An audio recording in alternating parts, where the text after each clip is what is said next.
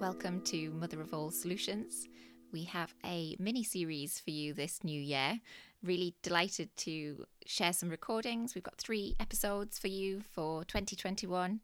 Hopefully to give you a chance to hear some stories from women who've been through particular situations that might resonate with listeners or just be of interest to help us think about the bigger picture of what's going on for women in work at the minute. So the 3 episodes that we're going to introduce, one is with a friend I've known for a long time through work and was furloughed and has then made a dramatic life change and career change. And yeah, really interesting to hear what she's doing now. Second is another friend I've known for a long time who has stepped back from work.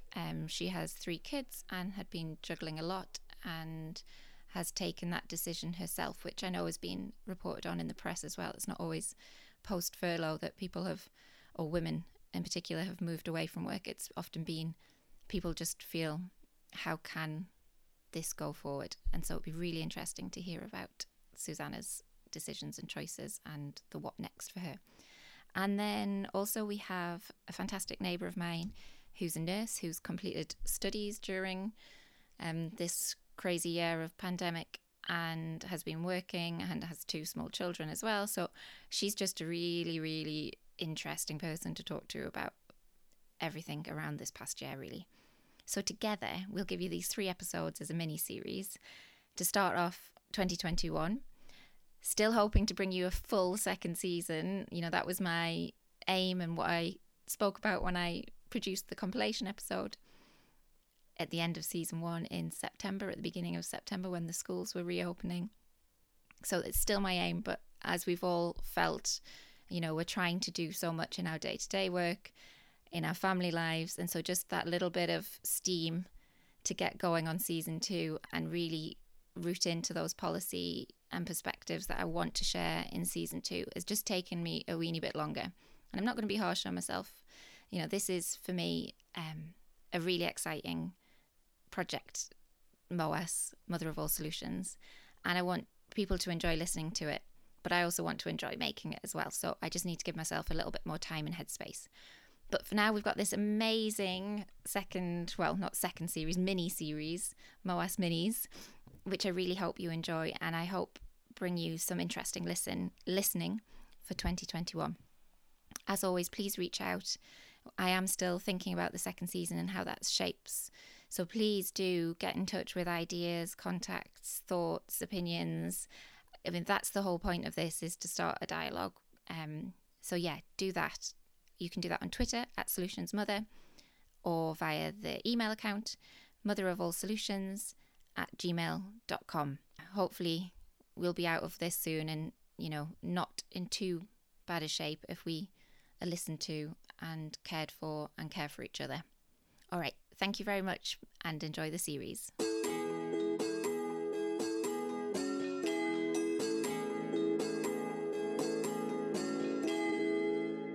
Hello, I'm Antonia Faust and I'm currently a full-time mum and also setting up a organic nut farm in North Devon with my partner.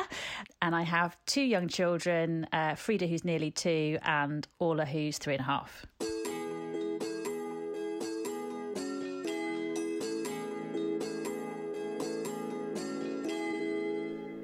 So welcome to Mother of All Solutions. Really excited to be interviewing my friend, Antonia Faust. It's lovely to interview friends because I sort of know some of their story, but I don't know the full details. So I get to kind of delve a bit deeper into what's happening in their lives and what they've been up to. So fantastic to welcome Antonia. So hi to Antonia. We're talking over Zoom. Hiya. Thanks for inviting me. It's my pleasure. And it's lovely to see your face, not just hear your voice on the phone.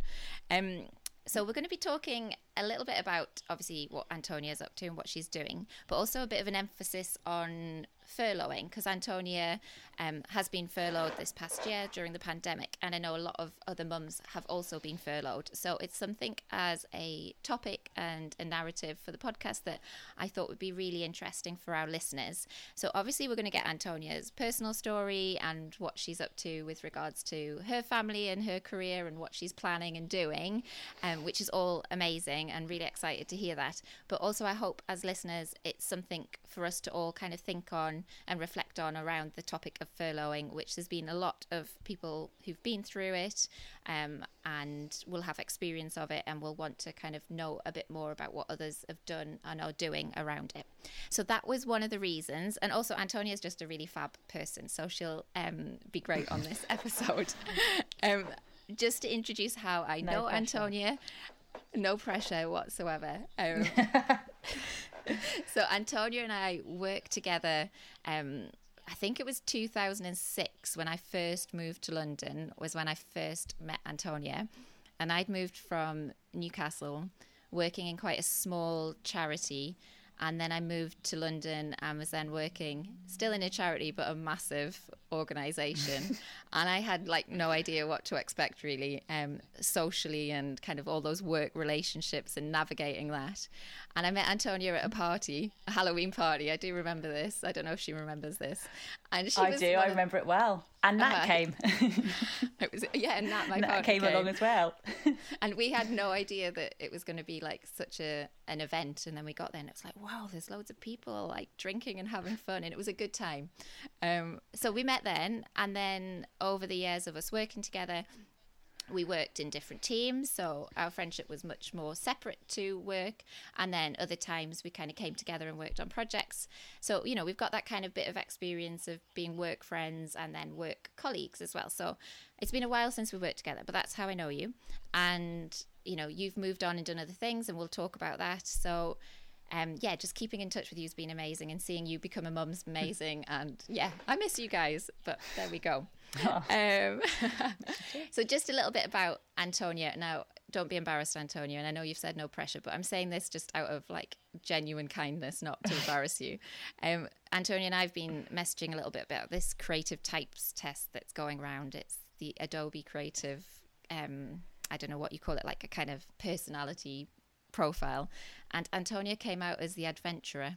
So I'm just going to set the scene for some of Antonia's life choices and work, and she is embarrassed, but she shouldn't be. So I'm just gonna read it out.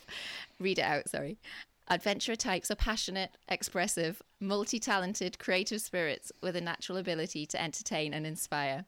As an adventurer, you're never satisfied to just come up with ideas. Instead, you have an almost compulsive need to act on them. Your abundant energy fuels you in the pursuit of many interests, hobbies, areas of study, and artistic endeavours. And I think that rings quite true for Antonia. And Owen, who, as we all know, edits the podcast, has also worked with Antonia. And he will know that when Antonia has something she wants done, she has the idea, but she'll see it through and crack on and just make it happen. So I definitely think that adventurer type rings true. Ooh, she's feeling the pressure now. I can see her on Zoom looking a bit worried at me. No. So there's my long intro to the wonderful person that is Antonia Faust. So just to get us started, Antonia, tell us a little bit about what you're up to at the minute, and then we'll delve a bit deeper into that and your past later. But just to kind of give us a quick summary of set the scene. Where are you? Who's in your family? What are you doing? So right now I am in our home office, which is in a small village called Umberley in North Devon. I am looking out of my office window at rolling hills. It's a bit of a drizzly day today, unfortunately, but I'm looking out across farmland, basically. There's a winding river off to the right-hand side. It's pretty spectacular. And I'm actually looking over across our own land, which is 8 acres. And I have never, ever lived somewhere with this much space or this much sky. I'm born and bred Londoner. And yeah, and then more recently, in the last sort of 8 years, moved to Bristol. So I've always been a city gal. So this is quite a change for me. And actually, interestingly, largely this move was kind of focused and driven through the whole COVID lockdown furlough experience. So it's kind of, whilst obviously the pandemic has been horrendous in so many ways for so many people, for us, it kind of created this perfect storm and a pause in our life, mine and my partner's, that just really focused us to sort of really think about what we wanted to do with our futures and the kind of life we wanted to be living, because everything got thrown up in the air, everything had to be reassessed, and you know, that sort of break in the norm just made us think, okay, like, you know, life is precious and what do we really want to be doing with it? And I think, you know, especially having just recently had 2 young children in very short succession, for me, like, I'd kind of gone back into my old job, which I'd gone from being, you know, very, very heavily involved, quite senior in the company.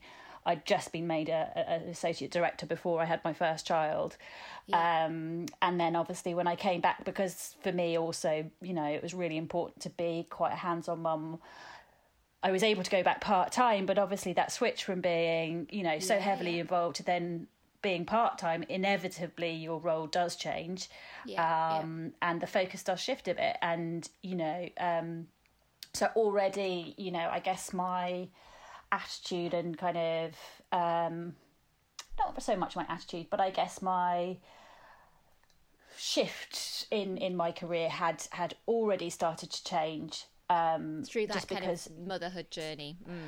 Motherhood, well, your energy, you know, some of your energy has to be divided and it has to go onto your children. It, you know, unless you know, I mean, even full-time mothers who work full-time, it's still that you know, you can't do it all. I mean, you can try, but you can't do everything.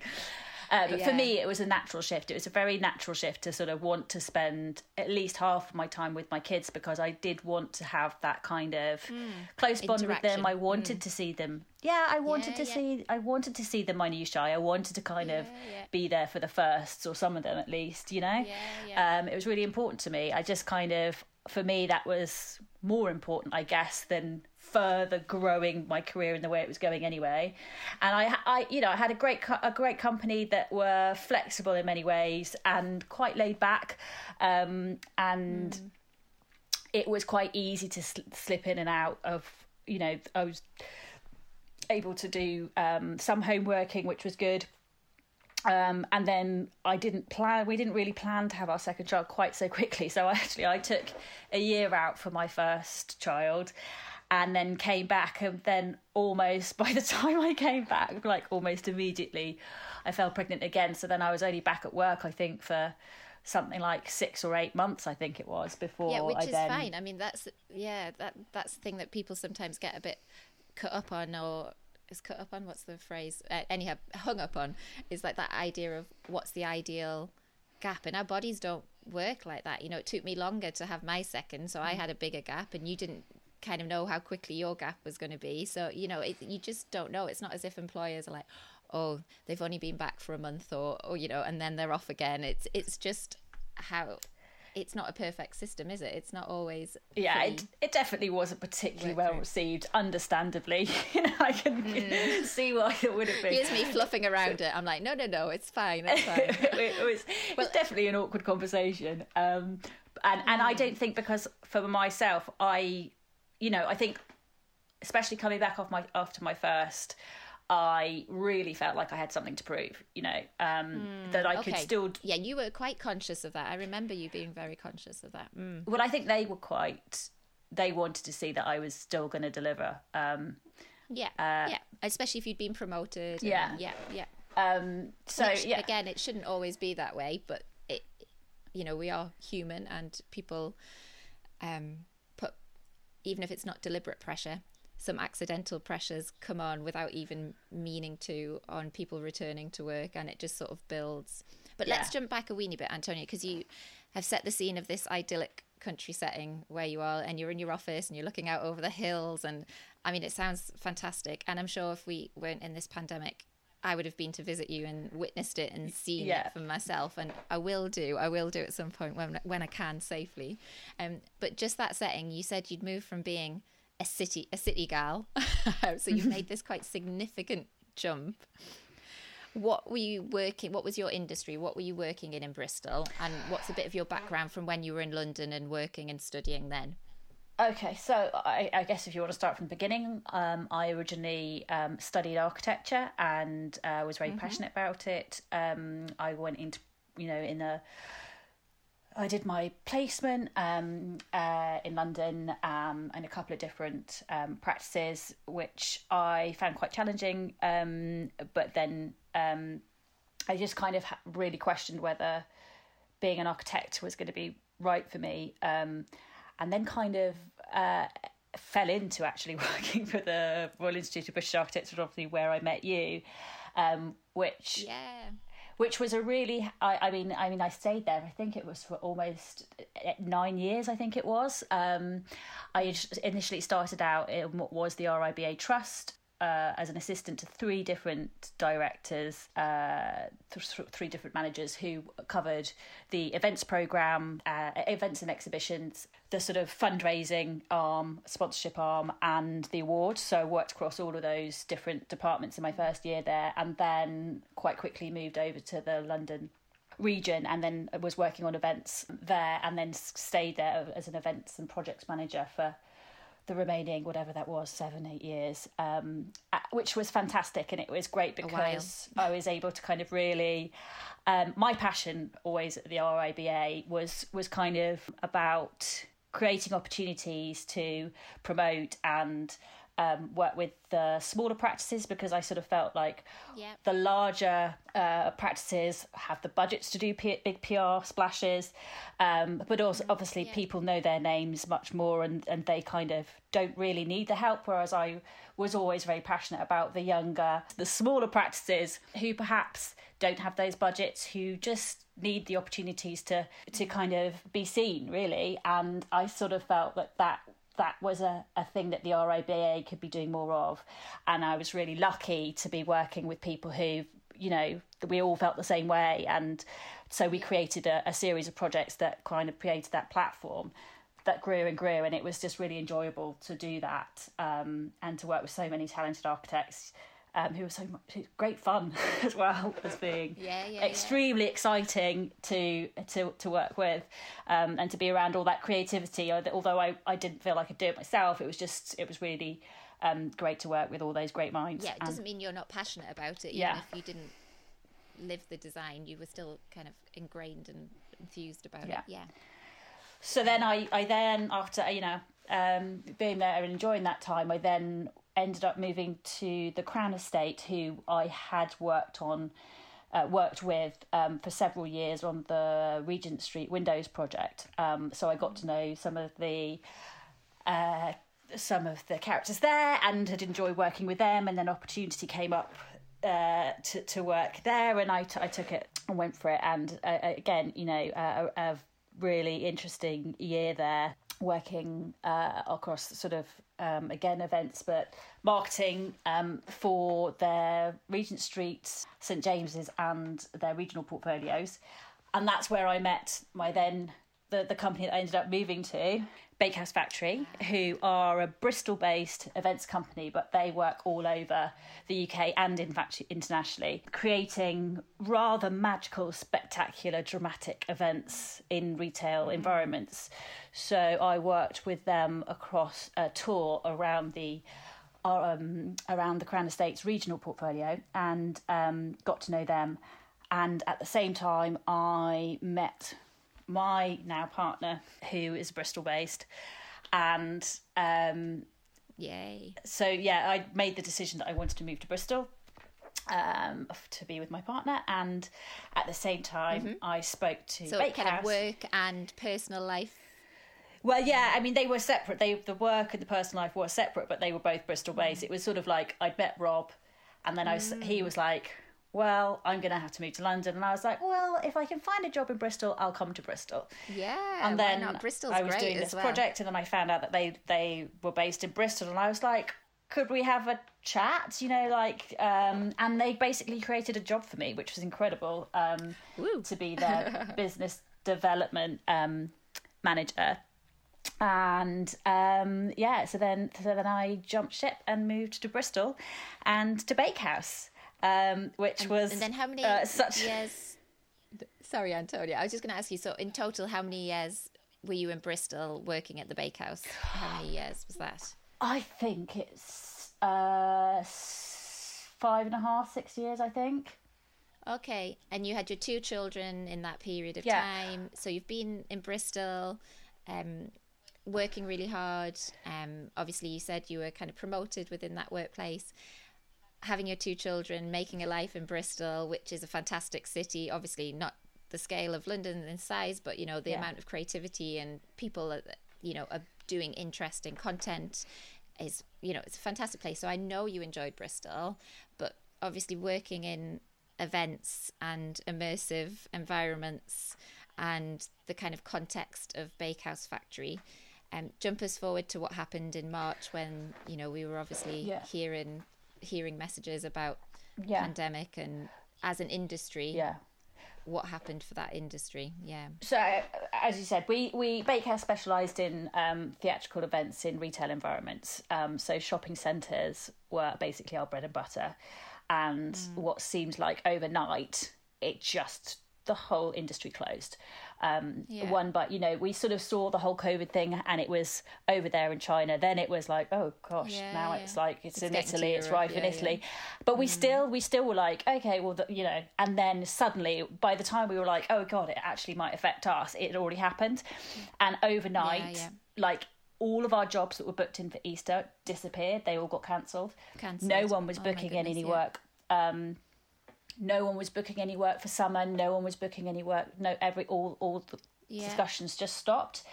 So literally overnight we had no work, which meant we had no income, which meant that we'd been doing so well over the previous few years, growing almost every year and growing in number of staff, and suddenly we had large overheads and no money coming in, and so it was terrifying. And the directors immediately had to put everyone on 50% pay, it was really scary. But we kind of all thought, well, it'll just be a short term, we'll take the hit, and then we'll this is only going to be a short term thing, and we'll bounce back from this. Yeah. And then thankfully the furlough scheme came in, which meant that we actually then got 80% pay, and it was backdated. So that was just such a relief. It was like, whew, okay, we can all breathe again. We didn't know how long it was going to be for, but it was just like, okay, we'll get through this. We can bunker down. Let's bounce some ideas, but we'll just come back stronger. We'll rebuild the website. We'll really get all our marketing materials back up. We'll come up with some to do training. We'll come back fighting. We're going to have so many amazing ideas. Or we're going to use this time to get all our creds up to date. We're going to come back fighting fit. This is a pause time, and then it just kind of it just went on a bit longer. And initially, it felt like a sort of third maternity leave in a way. I was like, once we were told, well, we couldn't come into the office and we were furloughed, that's therefore you can't work. I just was like, okay, well, I'm really going to, embrace this time, really focus on the kids. The kids can't go to nursery at the minute, so we were all at home. So I was like, we had the beautiful weather, and I was doing loads of crafting projects with them. But, after 6 weeks, you start to go, okay, this is really hard work. And, I guess that in the context of this COVID stuff, and, then as it went on, we were like, okay, how is this going to affect everything? Because my brother, who he worked for Spotify, he was saying, he'd actually said before any of it hit us, partnerships were falling away. It was really massively affecting everyone. And it was like, oh wow, okay, this could be quite damaging for a long time. And Rob and I, my partner and I, had already started to kind of very loosely think about this idea of starting up our own business in the form of a nut farm. Rob had been doing loads of research on it. He'd been on a just say that again for our listeners, Antonia, in case they didn't think a nut, they heard correctly. So we had this loose idea, sort of dream perhaps, of setting up a nut farm, which definitely strongly came from my partner Rob. He'd been doing lots of research on it, and had in fact been on a nut growers course the year before. So he was really passionate about it, and I was initially sceptical, but was very much, after he'd been on the course and started to do, you know, minimal amounts of research myself, was also sort of thinking, well, okay, this could be a lovely lifestyle. We looked at one or two sites, you know, very, very loosely, but nothing, you know, it was kind of maybe in a year or two's time. And then the pandemic hit. You know, Rob had to close he's a builder. He had to close all of his sites. I was at home, and suddenly we were just like looking at sites online, you know, because it's like, okay, well, you know, let's really lose this time. Let's look around. And then this farm sites kind of. Yes, the small holding site came up. Small holdings. Okay. It's a small, because it's 8 acres, so it's pretty small in farming standards. Sounds pretty big to me. I mean, South London. I mean, that's. And it had a house on it, because at one point we were looking at 22 acres, but with no house and no planning permission. We would have had an architect. I know, but we would have had to have lived in a. I know. In a static caravan. Caravan. Yeah. And having just done loads of work on our old house, I was like, you know what? I just don't want to do another big build project. And so this house came up, and then, but it was locked down, so we couldn't come and see it. And then as soon as it lifted, we came and drove down and basically just fell in love with it. We're just like, oh my God, that place, it's amazing. Then it had a beautiful little local school that was in walking distance. I mean, there's like a river running down the bottom of the fields. Oh my goodness, it sounds idyllic. It's insane. I mean, like, we're on the top of the hill. We've got this kind of, you know, 2-story little white house. Well, it's not that little. White house that overlooks just miles. I mean, you can just see for my giant white house and my 8 acres looking down.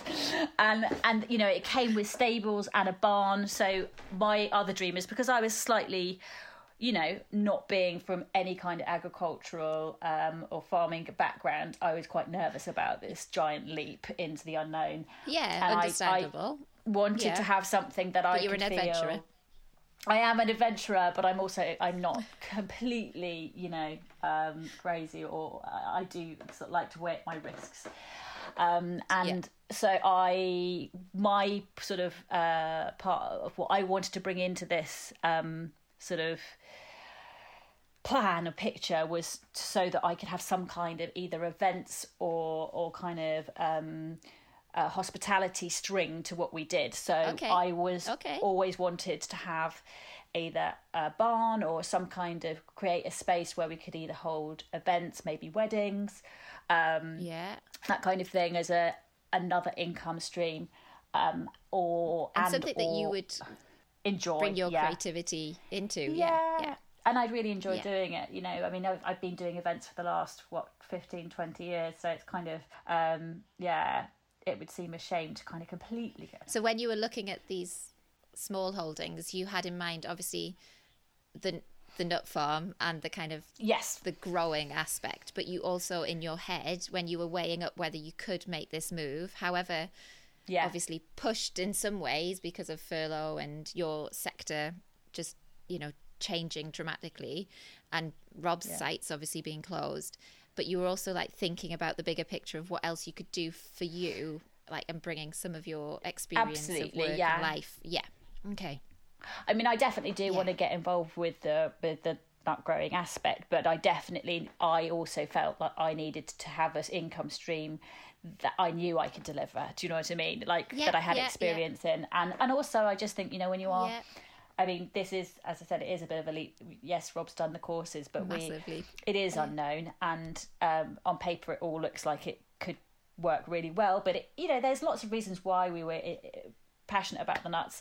Not only, you know, it seems like quite a nice income when the trees come through, but it's also environmentally, you know, planting loads of trees. It's a really positive thing to do. Of course. And you know.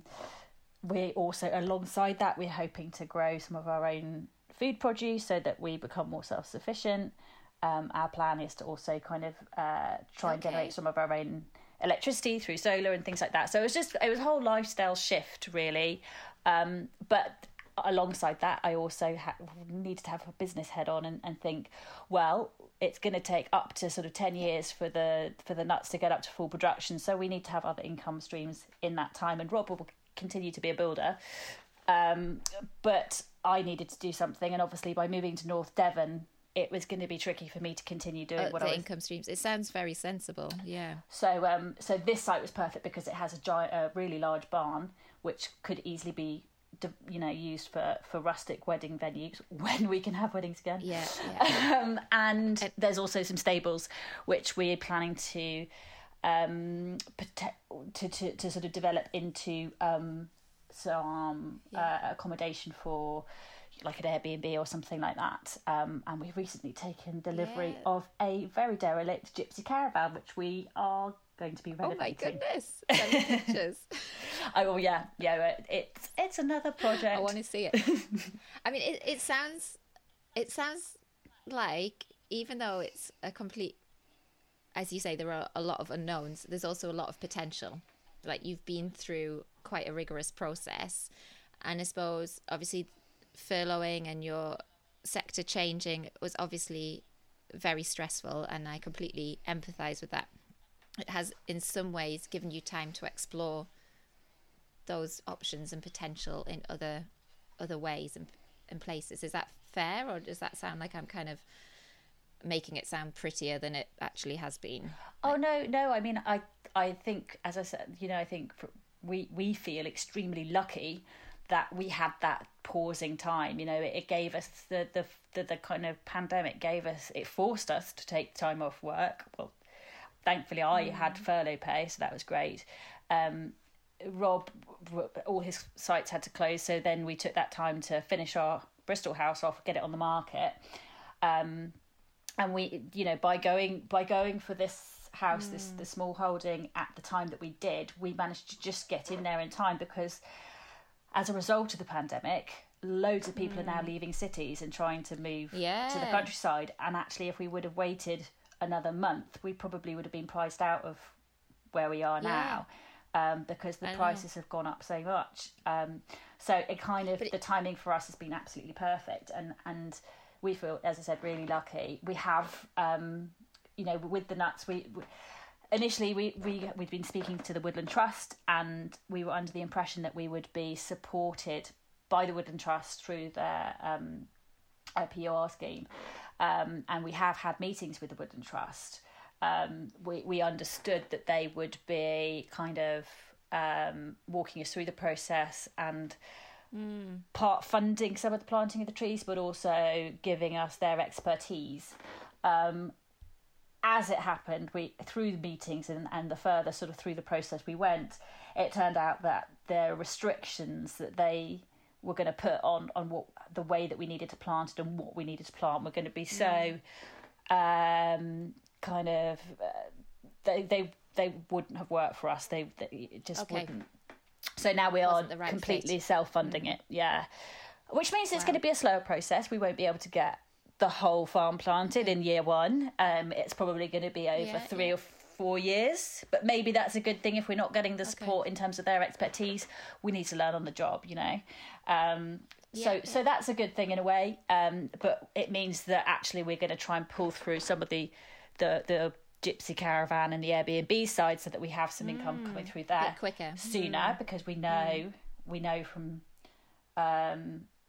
some of our neighbours and people in the area that is really popular around here, especially the kind of camping underneath the stars has become it sounds lovely. More popular, and we are only like 25 minutes drive from a beaches here, some of the most beautiful beaches. Big miles of sandy beach, so great for surfing. And how are the girls settling? Like, oh my god, obviously they're quite little. Remind listeners, I know you said at the beginning, but remind listeners how old your girls are.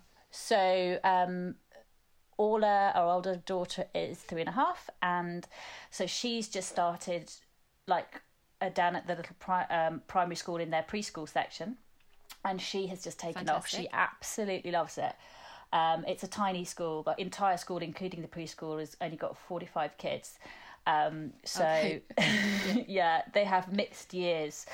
So she's in like the preschool year, which is called Brumblebees, and so they are 3 and 4 year olds. And their classroom is sorry, I'm doing my inverted commas. Is basically a large shed with an awning outside, and then a yurt in the back garden with in the back field with sheep in it. So that's her learning environment, and they have forest school every Tuesday, and so they're out and about in their wellies, jumping around and picking up leaves and all sorts. Oh my goodness. It's just such a nice little school. She's taking off there.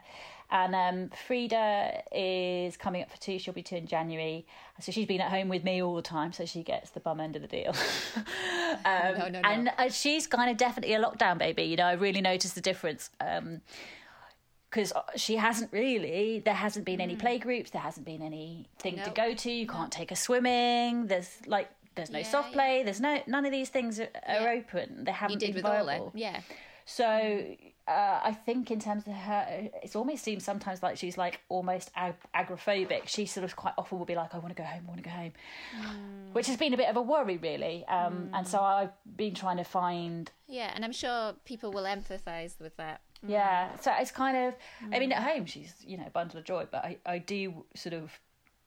Yeah, I'm hoping that they bounce back so quickly when they're this young, but she should be able to join at the Brumblebees at the little school in April, I think, as long as they've got space for her. Okay. Yeah.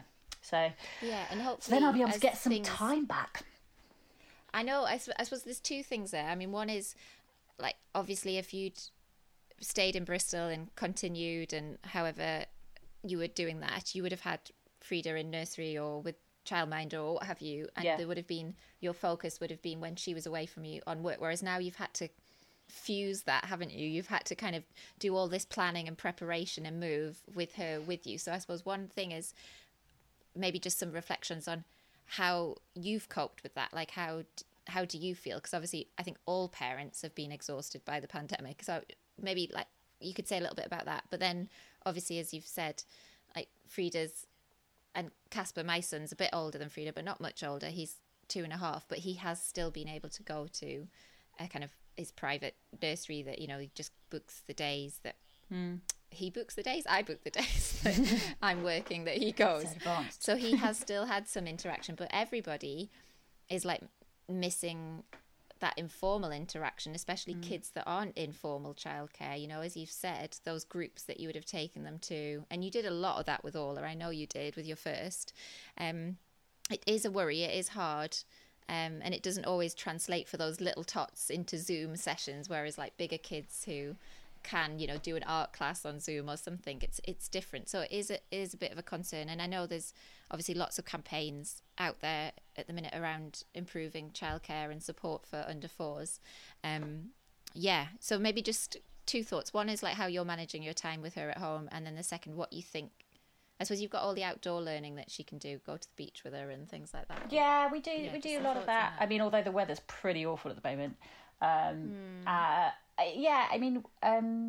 So I guess it would be amazing to have some more time. I guess I'm quite lucky in a way that, Rob is self-employed, so he works from home a lot, and now he has room in what he's converted one of the, he's using the barn to do some of his carpentry work, so he's at home a lot.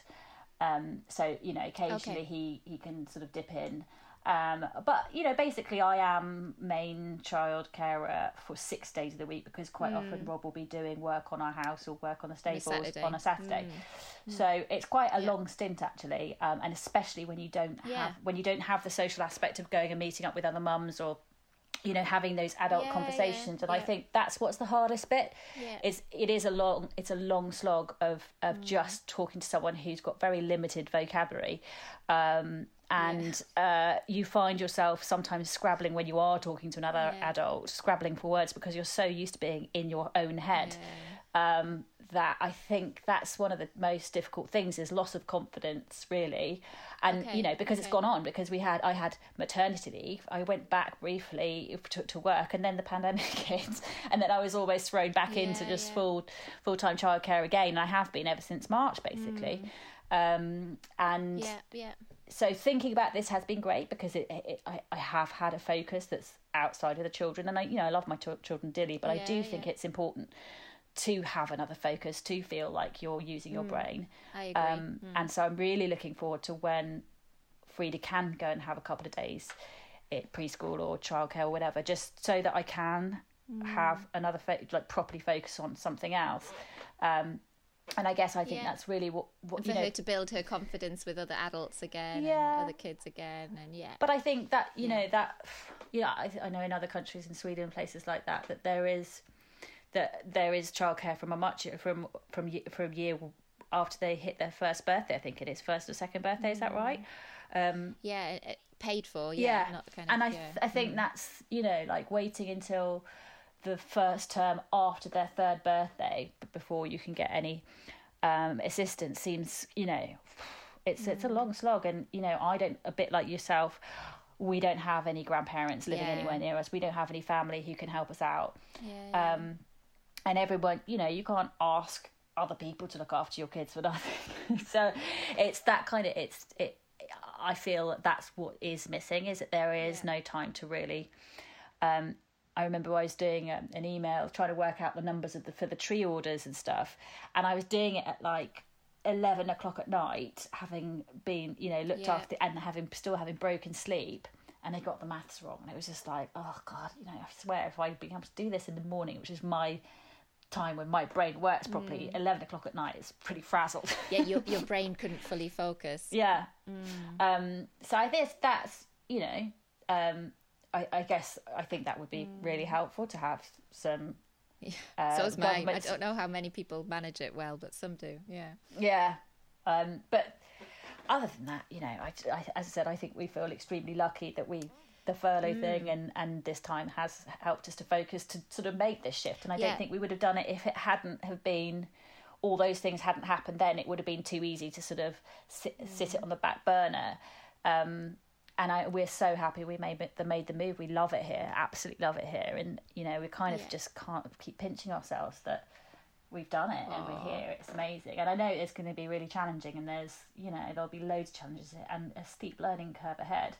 But it's exciting, and it's kind of, to make a complete change of lifestyle and career at this stage. Maybe it's a bit crazy, but it's also quite exciting. And it kind of, it's, what do they say? A change is as good as a rest. Maybe better.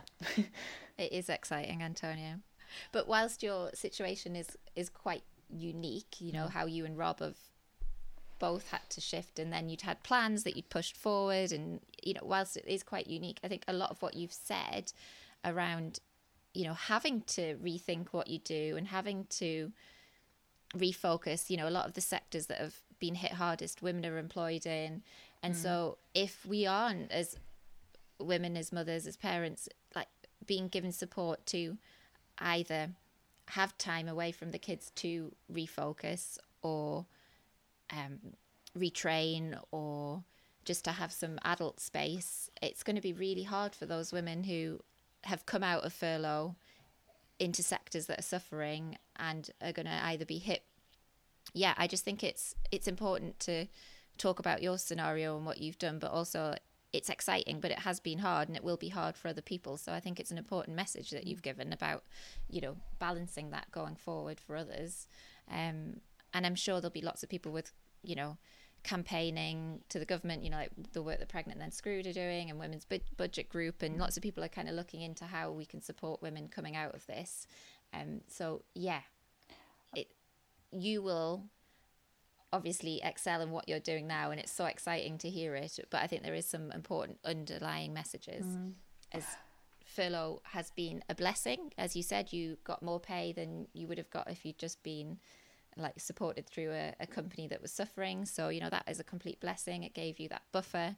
But for other people, furloughing has been quite tricky because there's a lot of debate around it. Should women put themselves forward for furloughing if it was possible, but then potentially they're at more risk at redundancy if they've stepped away from work, and then that sort of visibility of being at work changes for them. And I think that the campaigning, and very early on I saw tweets about furloughing, and I was like, part-time furloughing. I mean, I work part-time, so it hasn't been fun this pandemic, but because we've had me as part-time and Nat, my partner, is full-time, we've somehow managed both of us working from home and looking after the kids somehow. But if I'd been full-time and he'd been part-time, if I'd been full-time as well as him being full-time, it would have been really hard. So I think that part-time furloughing, there was a trick missed early on with that, to give especially women, mothers, an option to stay in work, but to balance work and care. So yeah, I think obviously it was a steep learning curve for everybody. But there are some lessons to be learned, and some support going forward, I think, is needed. Yeah, I do have. I mean, I've got a very close friend of mine who's one of these super achiever, high flyer ladies, and her daughter's the same age as mine, but yet she was not furloughed. She was one of the few people, I think. She had to keep on working, so she had to work from home with her, 3-year-old daughter. Being there all the time. Her partner is an editor for The Guardian, and they had, it was really tough. I can imagine. So that I completely, again, our situation, I was lucky that I was furloughed, and I sort of feel grateful for that, because I know it's really, really hard for people who weren't furloughed, who also had to either homeschool their children, which is a whole nother bag. But I think it's, furlough, there was the furlough thing, but I also, a lot of these, like yourself, I am surrounded by these incredible women who kind of just keep on driving forward, and like you're doing around your career, doing these additional strings, and some of my other friends who did a complete career change after having children. So, well, not career change, sorry. Setting up their own businesses. So having worked, having been employed all their up until that point, then I think it was the focus of having children, realising that they wanted to, I guess, be in charge of their own destiny, their own time. And all of the ones who went from being employed to setting up their own businesses have put their hands up and said they're working much harder now. They set up their own businesses, but I guess every single minute of that time is for them and their family. And one of them, who was a buyer for Accessorize, has now set up her own accessories line for children, and she's doing incredibly well. Oh, cool. Mimi and Lula. And another friend who, had been employed by the same company, I think, for over 10 years, decided after her second child to make the jump and set up a design firm with her architect brother. And again, she's doing really well. They their first project got rave reviews. So I think, motherhood can sometimes really focus people into reassessing things, but also, deciding that actually maybe there's like a creative surge that sort of happens. I don't know.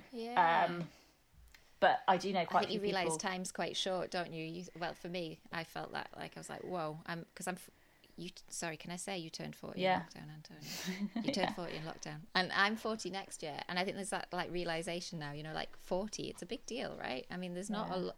I know our careers, what do they say? It's a marathon, not a sprint. And we shouldn't be, like, rushing. But the fact is, I think motherhood for me has focused that, Rowan has now turned 7. I'm almost 40.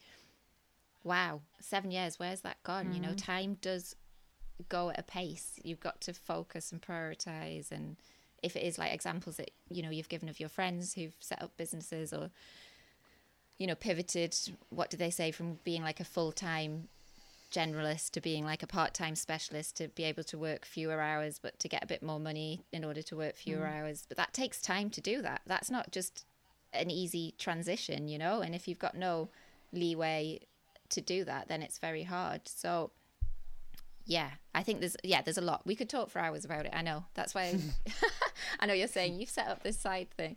I think there's a lot of content in this, right? There's a lot to talk about.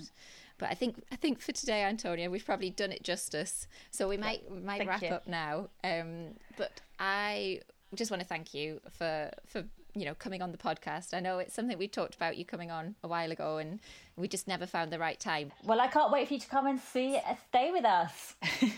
I know. And it's a Sunday now, and you were messaging me going, we'll probably have a Sunday roast. And I was feeling really jealous. I was like, I'd love a bit of countryside and a Sunday roast. So one day, and it'll be waiting for you. It'll be something special to look forward to.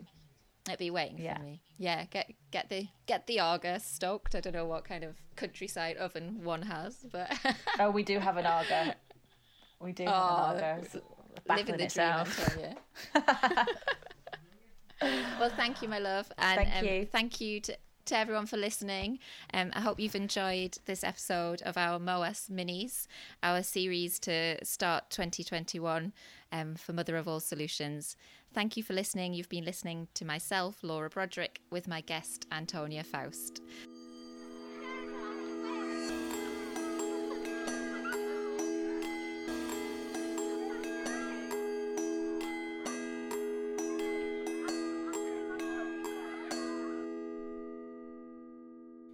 You've been listening to The Mother of All Solutions. The Mother of All Solutions is produced and hosted by Laura Broderick and edited by me, Owen Wainhouse. Music for this episode was specially commissioned and produced by Ros Fraser.